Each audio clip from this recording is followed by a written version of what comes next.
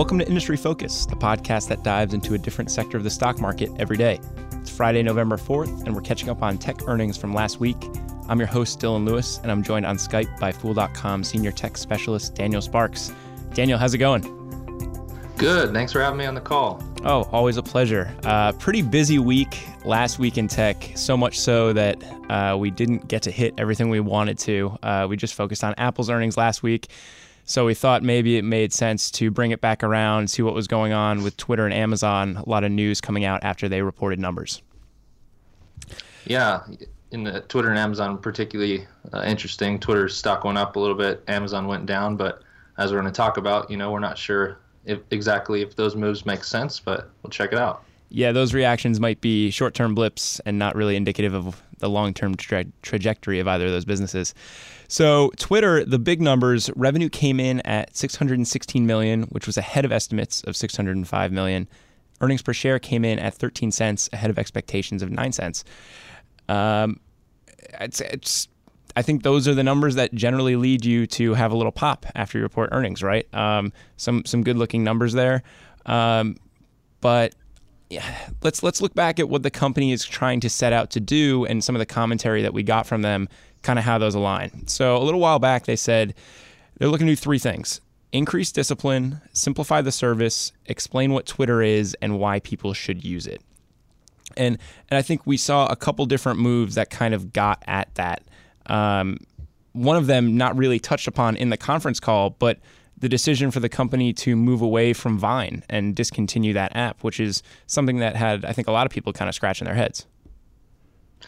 Yeah, the Vine move was interesting, and it just really shows that getting rid of some of their stock-based compensation, which has really become bloated lately, is a huge emphasis as they strive toward GAAP profitability.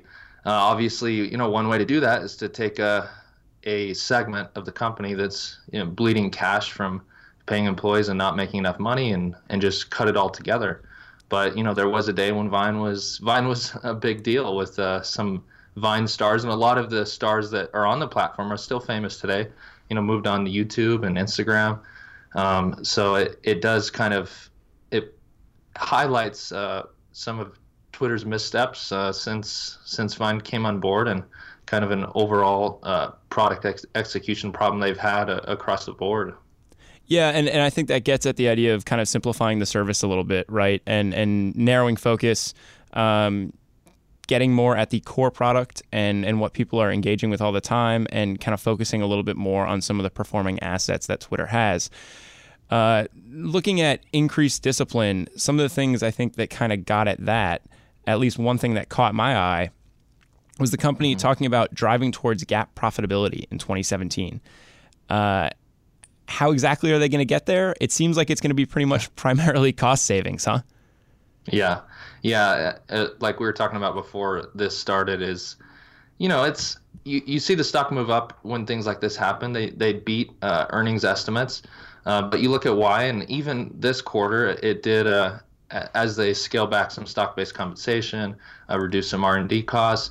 It's a lot of it has to do with cost cutting, and of course revenue came in higher too, and that outsized revenue growth probably helped. But as we look forward and see their plans to drive toward GAAP profitability, it looks mostly focused on cost cutting, and they do emphasize they want to grow their core platform and stuff, but these things aren't as certain. The only certain path they have right now is cost cutting, and as for any long-term shareholders, you might look at something like that and it's kind of sweet and sour. It's nice that they're moving toward GAAP profitability, but to see that that's the way it's achieved, it's hard to say that's a great thing, that's something investors should be excited about. Yeah, it seems like the company has decided to take kind of a new focus on the cost structure of the business. And they point specifically to sales and marketing, which used to be about 31% of revenue, and they are aiming for that to be somewhere between 22 and 26% in 2017. That is obviously going to be helped as Twitter reduces headcount by about 9%, as most of the jobs were in sales, partnerships, and marketing there. So that's kind of an easy way for them to scale back costs in that segment. They also pointed to cost of revenue, which was about 30% of revenue ex-tax, and they're aiming for about 19 to 23% for 2017. They talked about exploring some different options with the owned and operated data centers they're using and just some of the infrastructure there, exploring some partnerships to help bring down costs.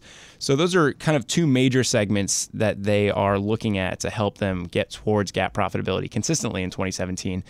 But again, what you're not seeing is them saying, outsized revenue growth or boosting margins or anything like that is what's going to get us there. So it's nice. They're cleaning up shop. They're trimming some of the fat, but it's not really the way that as an investor I'd like to see them getting there. Yeah, and like I kind of said, that it's sweet and sour because at the same time they do need to cut some costs. When you actually kind of look at the breakdown of their spending, you'll see that the sales and marketing, which at the end of the day ends up being most of that sales and marketing expenses is employee compensation, stock-based compensation.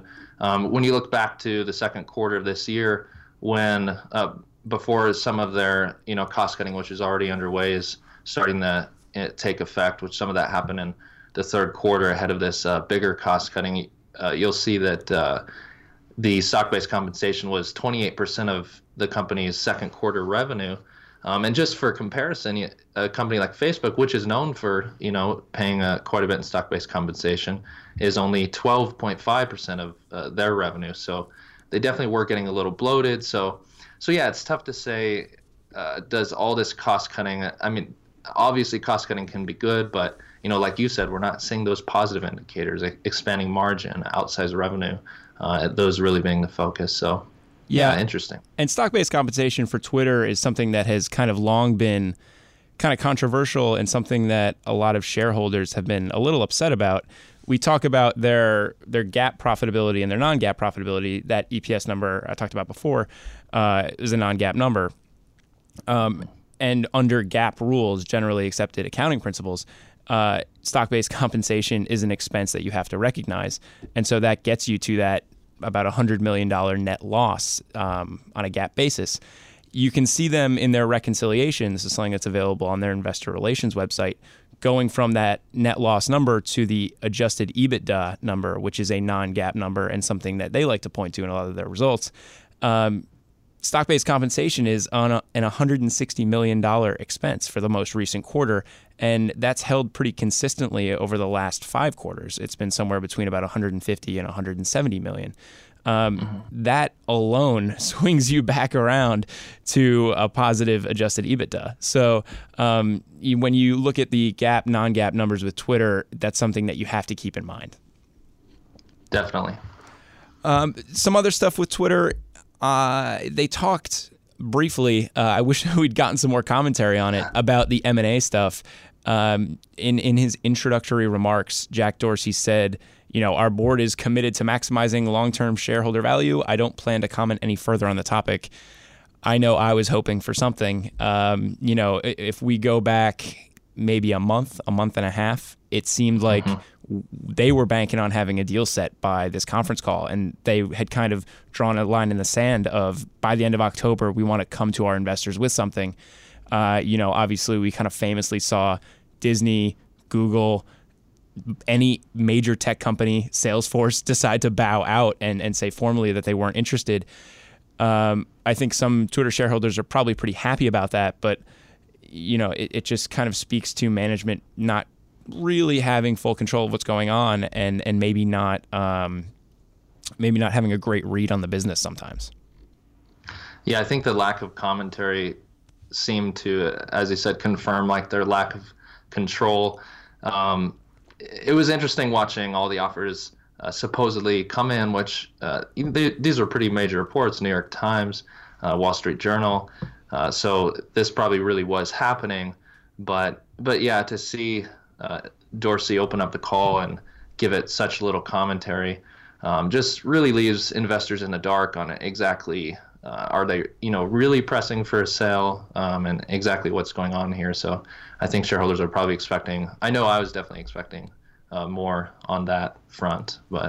And you look at kind of how that played out, some of the most successful open and shut acquisitions that have happened in 2016 have been ones that came out of nowhere, were announced, they went through the standard regulatory rigmarole, but they had they had their suitor, they had already agreed to terms, and then it was announced.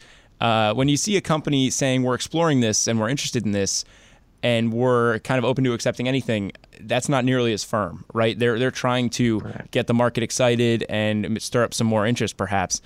And so as you're watching from the sidelines, I think that this Twitter example in particular is just a great case study on when maybe you shouldn't bank on a deal happening, because shares just flew all over the place on that speculation. And I'm sure some people were buying and selling, kind of hoping to get a nice little premium on top of where shares currently were.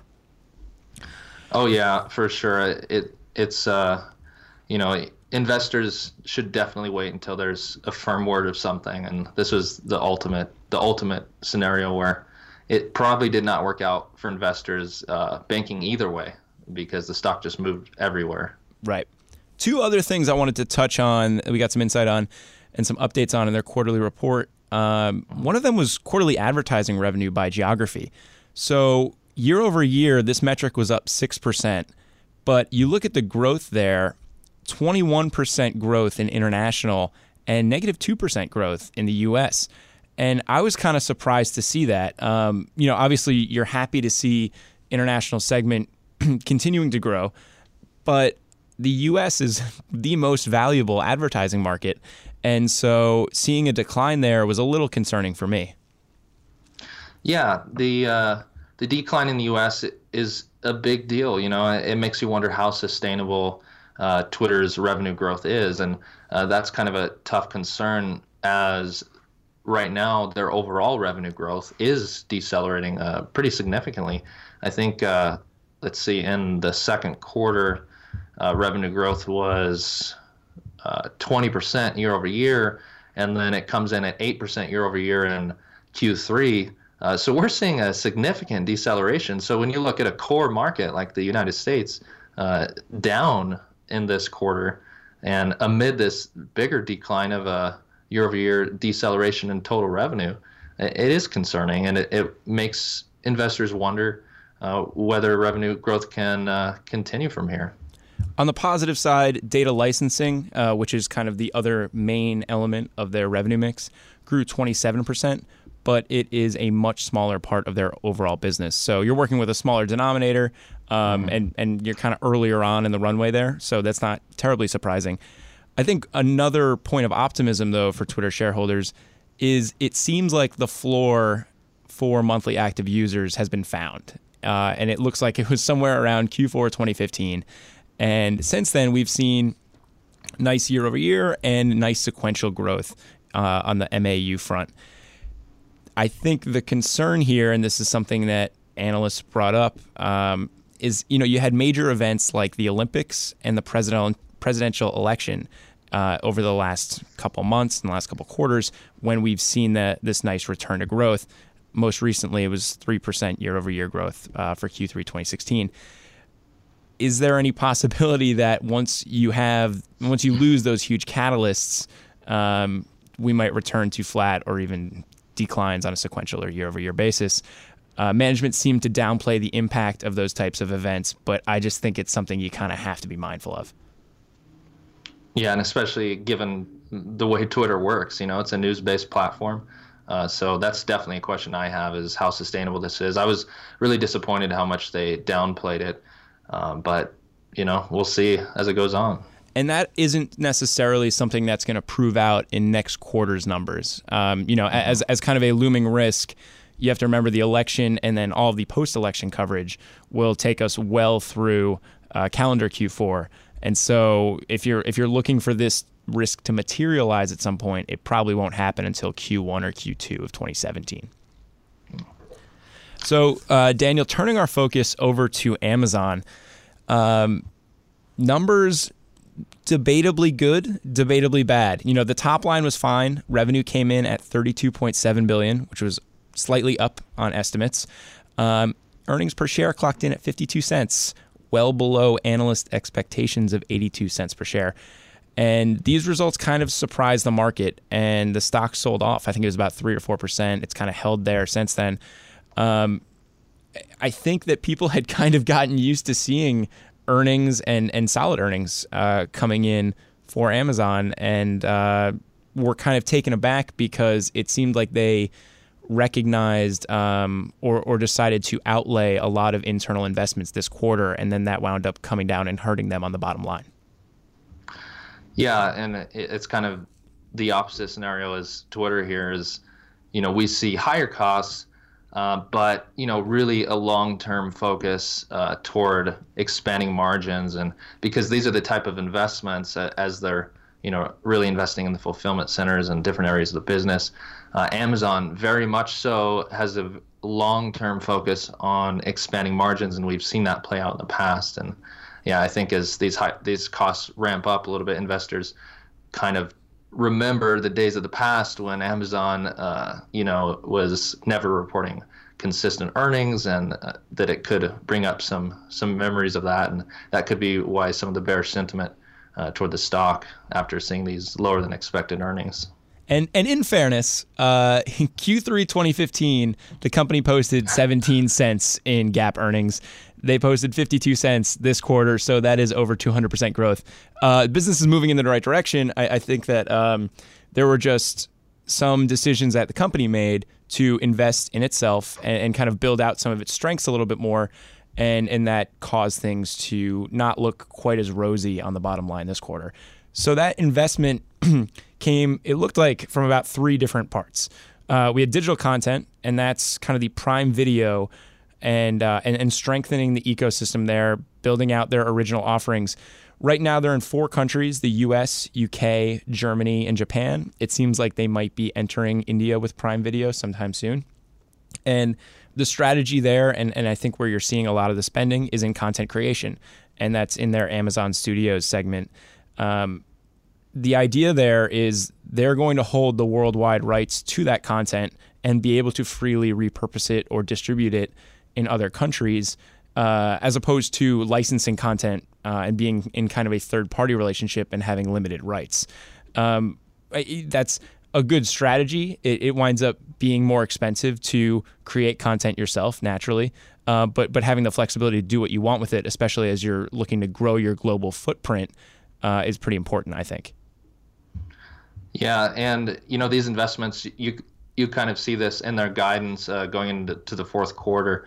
They're estimating between $0 and $1.25 billion in operating income, which is down from $2.2 billion in the same quarter in 2015. So again, it's not just this quarter. Going into Q4 as these investments play out, so they're going to cost a lot of money, and I think that's why investors are just a little bit concerned. But investors really should keep in mind that how Amazon has done historically with these investments, and and we all know these fulfillment centers are necessary. Every winter we hear about these issues with getting shipments to customers as this huge influx of Amazon orders comes in for the holidays.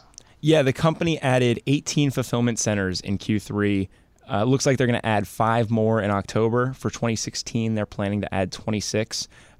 These are the types of things that cost you a decent amount of money up front, but are necessary for strengthening the business and making sure that your core competencies and competitive advantages kind of stay that way, right? Mm-hmm. Correct, yeah. And I think one of the other areas that we saw some upfront investment going was in Prime benefits. And so looking at things like Amazon Fresh, which is their produce and grocery delivery, and Prime Now, some of these same-day delivery service stuff that they're looking to roll out. Again, these are things that strengthen their ecosystem, make the Prime membership seem even more valuable, and kind of keep people loyal to the Amazon brand. So I'm not too worried about that. Obviously, the numbers were jolting, and I think that it might have been better for management to telegraph this a little bit so it didn't seem quite as lumpy. I think they said in the conference call like 4 times, like, results were very lumpy. And I think that's why we saw this market reaction, just because a lot of people were a little bit surprised that things weren't smoother. Yeah, definitely. Go ahead, Daniel. I was just going to say as far as Amazon Web Services was another interesting area during the call. Of course, it always is because Amazon Web Services, I think investors think of Amazon as this e-commerce company. And, at the end of the day, a huge chunk of their operating profits comes from Amazon Web Services, even though, it's only about 10% of revenue. So this was an area that investors should always make sure and turn to, even though they might not have experience with Amazon Web Services. The fact is Amazon Web Services is a big deal, and AWS we could say for short. Yeah, and that is the really kind of a cash cow for the business. The division's I love this statistic. The division's $861 million operating profit was more than 3 times larger than the North America retailing profits, which is bananas, and just kind of gives you an idea of how crucial it is to the business, despite only being 10% of the top line. So kind of certainly something to be mindful of. That segment in particular had 55% year-over-year sales growth and 101% higher operating profits. So those are 2 things that are trending very nicely for them. Anything else on the Amazon side, Daniel? Yeah, I mean, I think that it's just worth highlighting that even though they're predicting these higher costs, that Amazon is doing great. Their guidance for revenue growth in the fourth quarter was between 17% and 27%, which puts them at a mid-range that's about in line with their year-over-year growth in the year-ago quarter, holiday quarter of 22%. So, Amazon is firing on all cylinders. They're just making some big investments here, which at the end of the day, shareholders should be, excited about these investments. I think they're going to play out great and expand margins over the long haul, boost the value proposition for Prime. So I think our takeaway here is both for Twitter and Amazon, the immediate reactions were not necessarily the best long-term reactions and kind of the directions that we feel like these businesses are going. Yeah, I'd agree. Well, listeners, that does it for this episode of Industry Focus. If you have any questions or you just want to reach out and say, hey, shoot us an email at industryfocus@fool.com. You can always tweet us at MFIndustryFocus. If you're looking for more of our stuff, you can subscribe on iTunes or check out the Fool's family of shows at fool.com/podcasts. As always, people on the program may own companies discussed on the show, and the Motley Fool may have formal recommendations for or against stocks mentioned. So don't buy or sell anything based solely on what you hear. For Daniel Sparks, I'm Dylan Lewis. Thanks for listening, and Fool on.